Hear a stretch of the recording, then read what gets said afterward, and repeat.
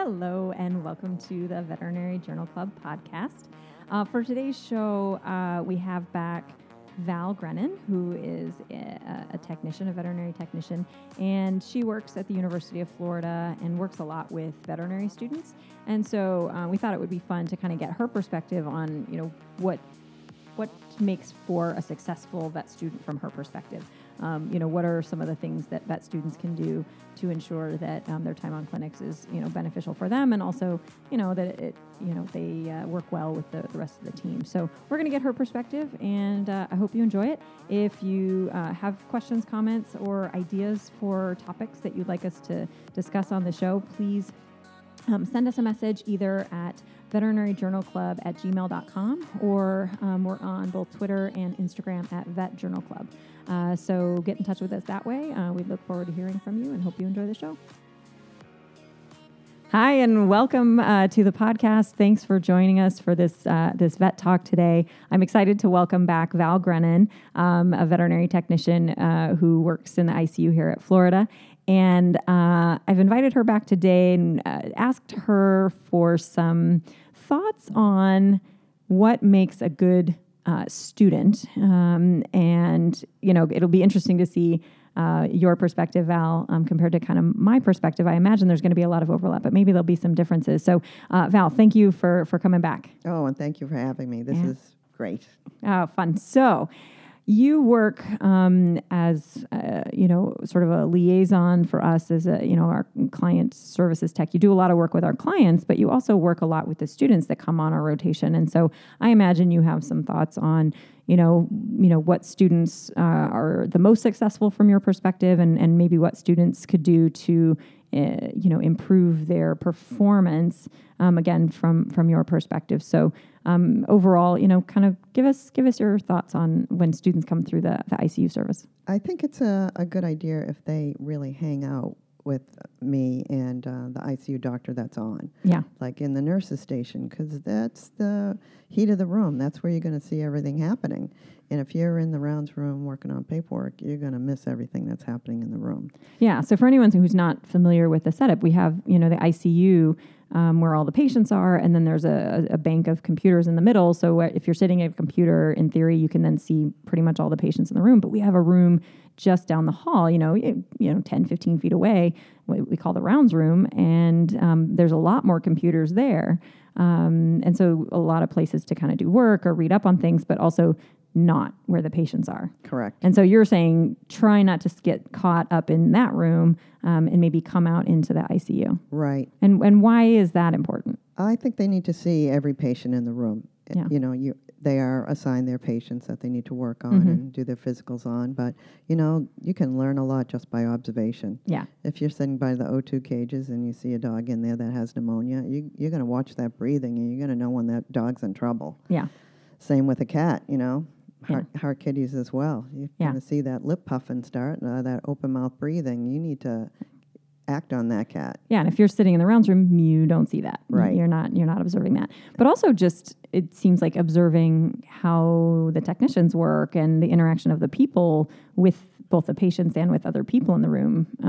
I imagine there's a lot to be learned from that. Oh, totally. Yeah, just by the different services that come in the room. And you're learning different doctors' needs and wants and how they want their patients taken care of. And then you hear the conversations with the technicians. You talk to your patient first before you actually just jump in to open the cage door. It's kind of nice. And when there's time, just don't make it a bad thing for your patient. Just get in there and pet them and show them it's okay. Give them some love. Yeah, well, it's one of, Kirby's rule of 20, right? The TLC. It's actually one of the things I enjoy doing when I have the time is to just go around the room and open cage doors and just like pet an animal and then leave. Like not so every time the cage door opens doesn't necessarily mean something bad's going to happen. It's not going to be that your temperature's being taken or blood's being taken, or you can that's it, just some pets. That was all.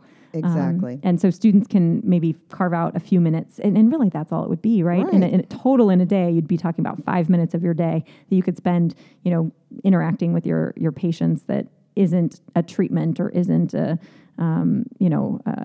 exam or some sort of diagnostic test. Right. And it's stress relief. You know, who doesn't like? Yeah, that's proven. Who doesn't want to pet a puppy or stroke a kitten? You know, it's just fun. And that's probably the main reason I do it. I say it's for them, but really, I sometimes I just need a little break. Sometimes I'll crawl into a run with a dog, and I'm in the room, but people don't know I'm there, so I'm also hiding in plain sight. So for students that just need a few minutes, that's also a good tip to just go sit in the run with a big dog and just pet it while you're reading. You have your tablet or something like that. You could even be working on paperwork. Just sit in there with a dog and do it. Take advantage of those opportunities.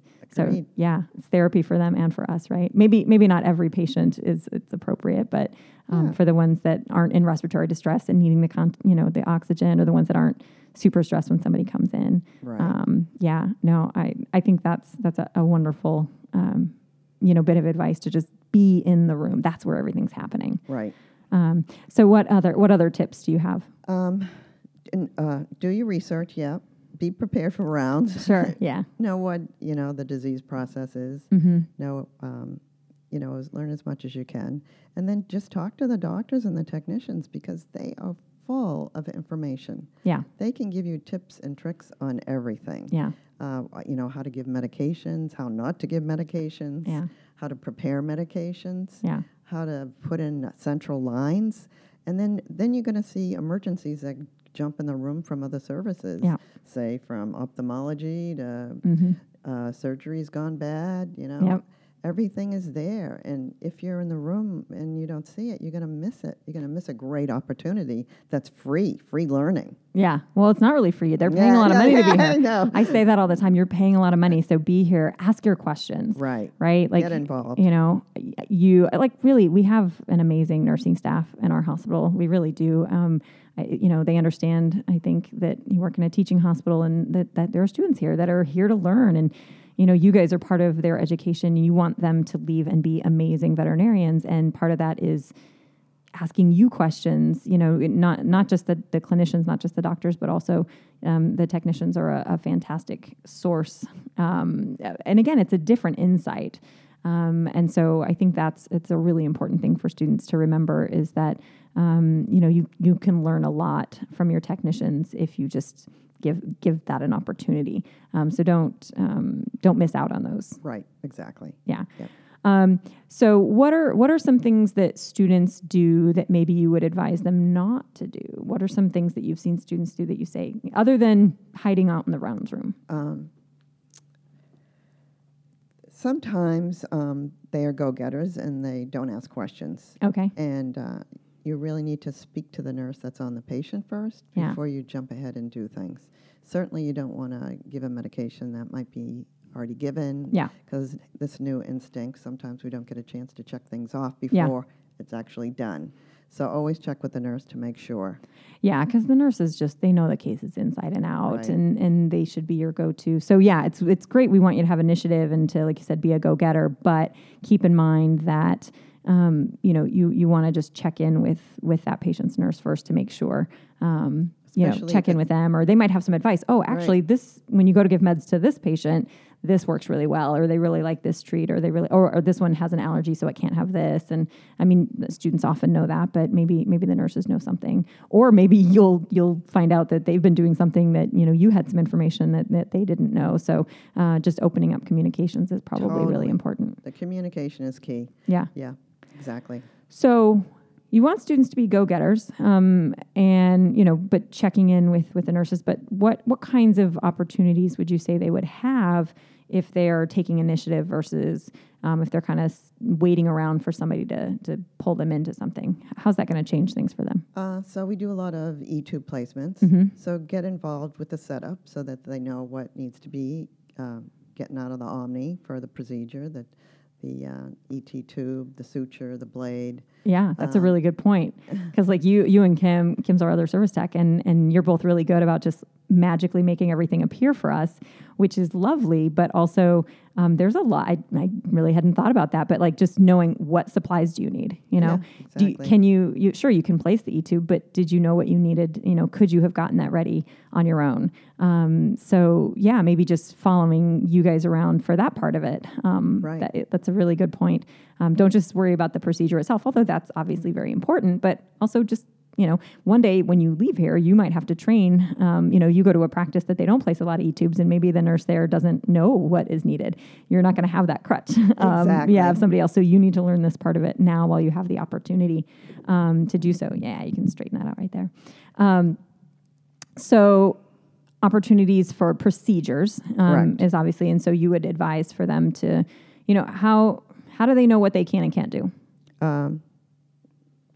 I let them do whatever they want to do. Yeah. All right, go to Val. She's going to let you do anything. I love it. As long as, it's within reason. But, you need to know how to check an anesthesia machine. Yeah. You need to know that your pet needs heat because it's going to lose body heat while it's under anesthesia. Yeah. Because, yes, when you're out in practice, you're not going to have ACE techs all the time. Yeah, so you would advise them, get in there and do as much as you possibly can. Right. Wait for us to tell you no. Yeah, exactly. Yeah, that's always kind of my advice, too. I would much rather students, so I'm very much on the same page there. I'd rather you ask, hey, can I do the craniotomy by myself? And I'm obviously not doing the craniotomies, but if you're asking to do the highest level of things, all I can say is no. And then you're in the exact same position you were as if you didn't ask. But if you ask, hey, can I do can I do the thoracocentesis? I'm probably going to be like, yeah, absolutely. I'm going to talk you through it, and I'm going to be there for the whole thing. But if you stand back, not everybody's going to assume that you want to do that. You hear that see one, do one, teach one all the time. Baloney. I can just talk you through it the first time. You don't even have to have seen one. Let's just do one. Let's just, because I'm going to be right there, and so you never know what opportunities you might miss out on if you're not asking, if you're not right there. And that kind of goes along with what you said at the beginning, right? Be in the room, because then maybe another service came by and said, hey, we were asking, if ICU could, do the chest tap on this patient, but when it gets anesthetized, and if you're around, you can be like, hey, can I do that? And if there isn't a student already assigned to that case from that service, yeah, you totally can. That'd be great. I'm going to be a little bit sad inside because that's one of my favorite things to do, and I almost never get to do it anymore. But I do enjoy teaching other people to do that. And the same thing, I'm sure you enjoy teaching students who are interested and eager and say, how are you doing what you're doing, or how is this catheter placement going, or talk me through your checklist for when you're checking the anesthesia machine and all that. Maybe you're going to have your anesthesia rotation, but that repetition, that reinforcement is super important. So take every opportunity you can for that. Totally. Yeah. Do you have any instances where maybe students' interactions with technicians are suboptimal? Are there things that they can do that are going to push your buttons or that are going to tick you off? What are some pet peeves that you have? Oh, I think it's when medications aren't available. Oh, okay. So that's fair. So basically, from a patient care standpoint, you have a patient that needs meds, and if a student hasn't, gotten their prescription and things together, that's going to bother you. So just staying on top of your patient care needs. Right. Totally. Yeah. How about other scheduling the X-rays that need to be done on time? Yeah.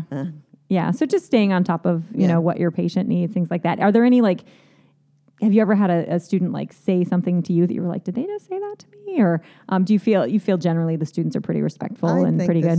I think the students are very respectful. Well, that's awesome. That's good. I haven't had a bad interaction with anybody. Oh, a lot of that probably comes from your personality as well, right? That you're very approachable, and you make it very clear that you're there to help the students, and you're very helpful for the students. So that's a two-way street, obviously. But that's really exciting for me to hear that that you're having really good interactions with the students. You're not having any problems with them. So and it makes me feel good that maybe we're doing a good job of teaching the students at a early in their careers how important it is to you rely on your technicians. They're the backbone of your hospital, and they're gonna you take care of them. They take care of you. We're all part of the same team. So it's really, really gratifying to hear that you're having really good experiences with all of them. And I hope and imagine that will continue. So keep it up, students. Good job. Yeah. No, I love my job. This is throughout my career, every job's been great, but this is spectacular. Oh, that's so awesome. Well, thank you so much for being there for the students and for us all the time. And thanks for coming on the show and sharing some of your thoughts on how students can get the most out of their experience, at least when they're hanging out in the ICU. Oh, my pleasure. Thank you. Thanks, Val. Thanks for listening to today's show. I'd like to thank Topher, my producer. You can follow us on Twitter or Instagram at Vet Journal Club. Our website is veterinaryjournalclub.fireside.fm. Email us with questions, comments, or show ideas at veterinaryjournalclub@gmail.com. And remember to check back weekly for new episodes, and we'll catch you next time.